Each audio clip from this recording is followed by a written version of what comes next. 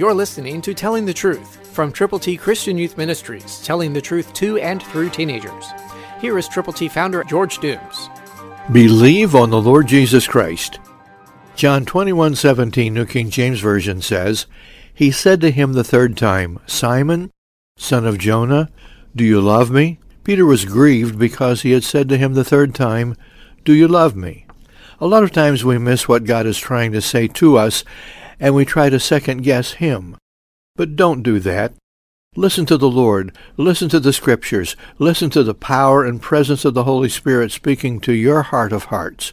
Yes, Peter was grieved because he didn't understand why Jesus was asking him again and again about the same thing.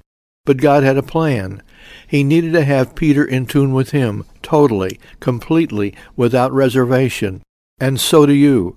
You need to be so in tune with the Lord that you will listen to what He says to you, that you will obey His voice, that you will respond to His very, very special yearnings and urgings to be part of you. So again, listen. Do you love Jesus? That's the question of questions. Ask it now. And when you get the answer, proceed. Love the Lord God with all of your heart, with all of your mind, with all of your soul, with all of your strength. Go forward with the gospel. Tell people how to get to heaven. You can if you will. Christ through you can change the world.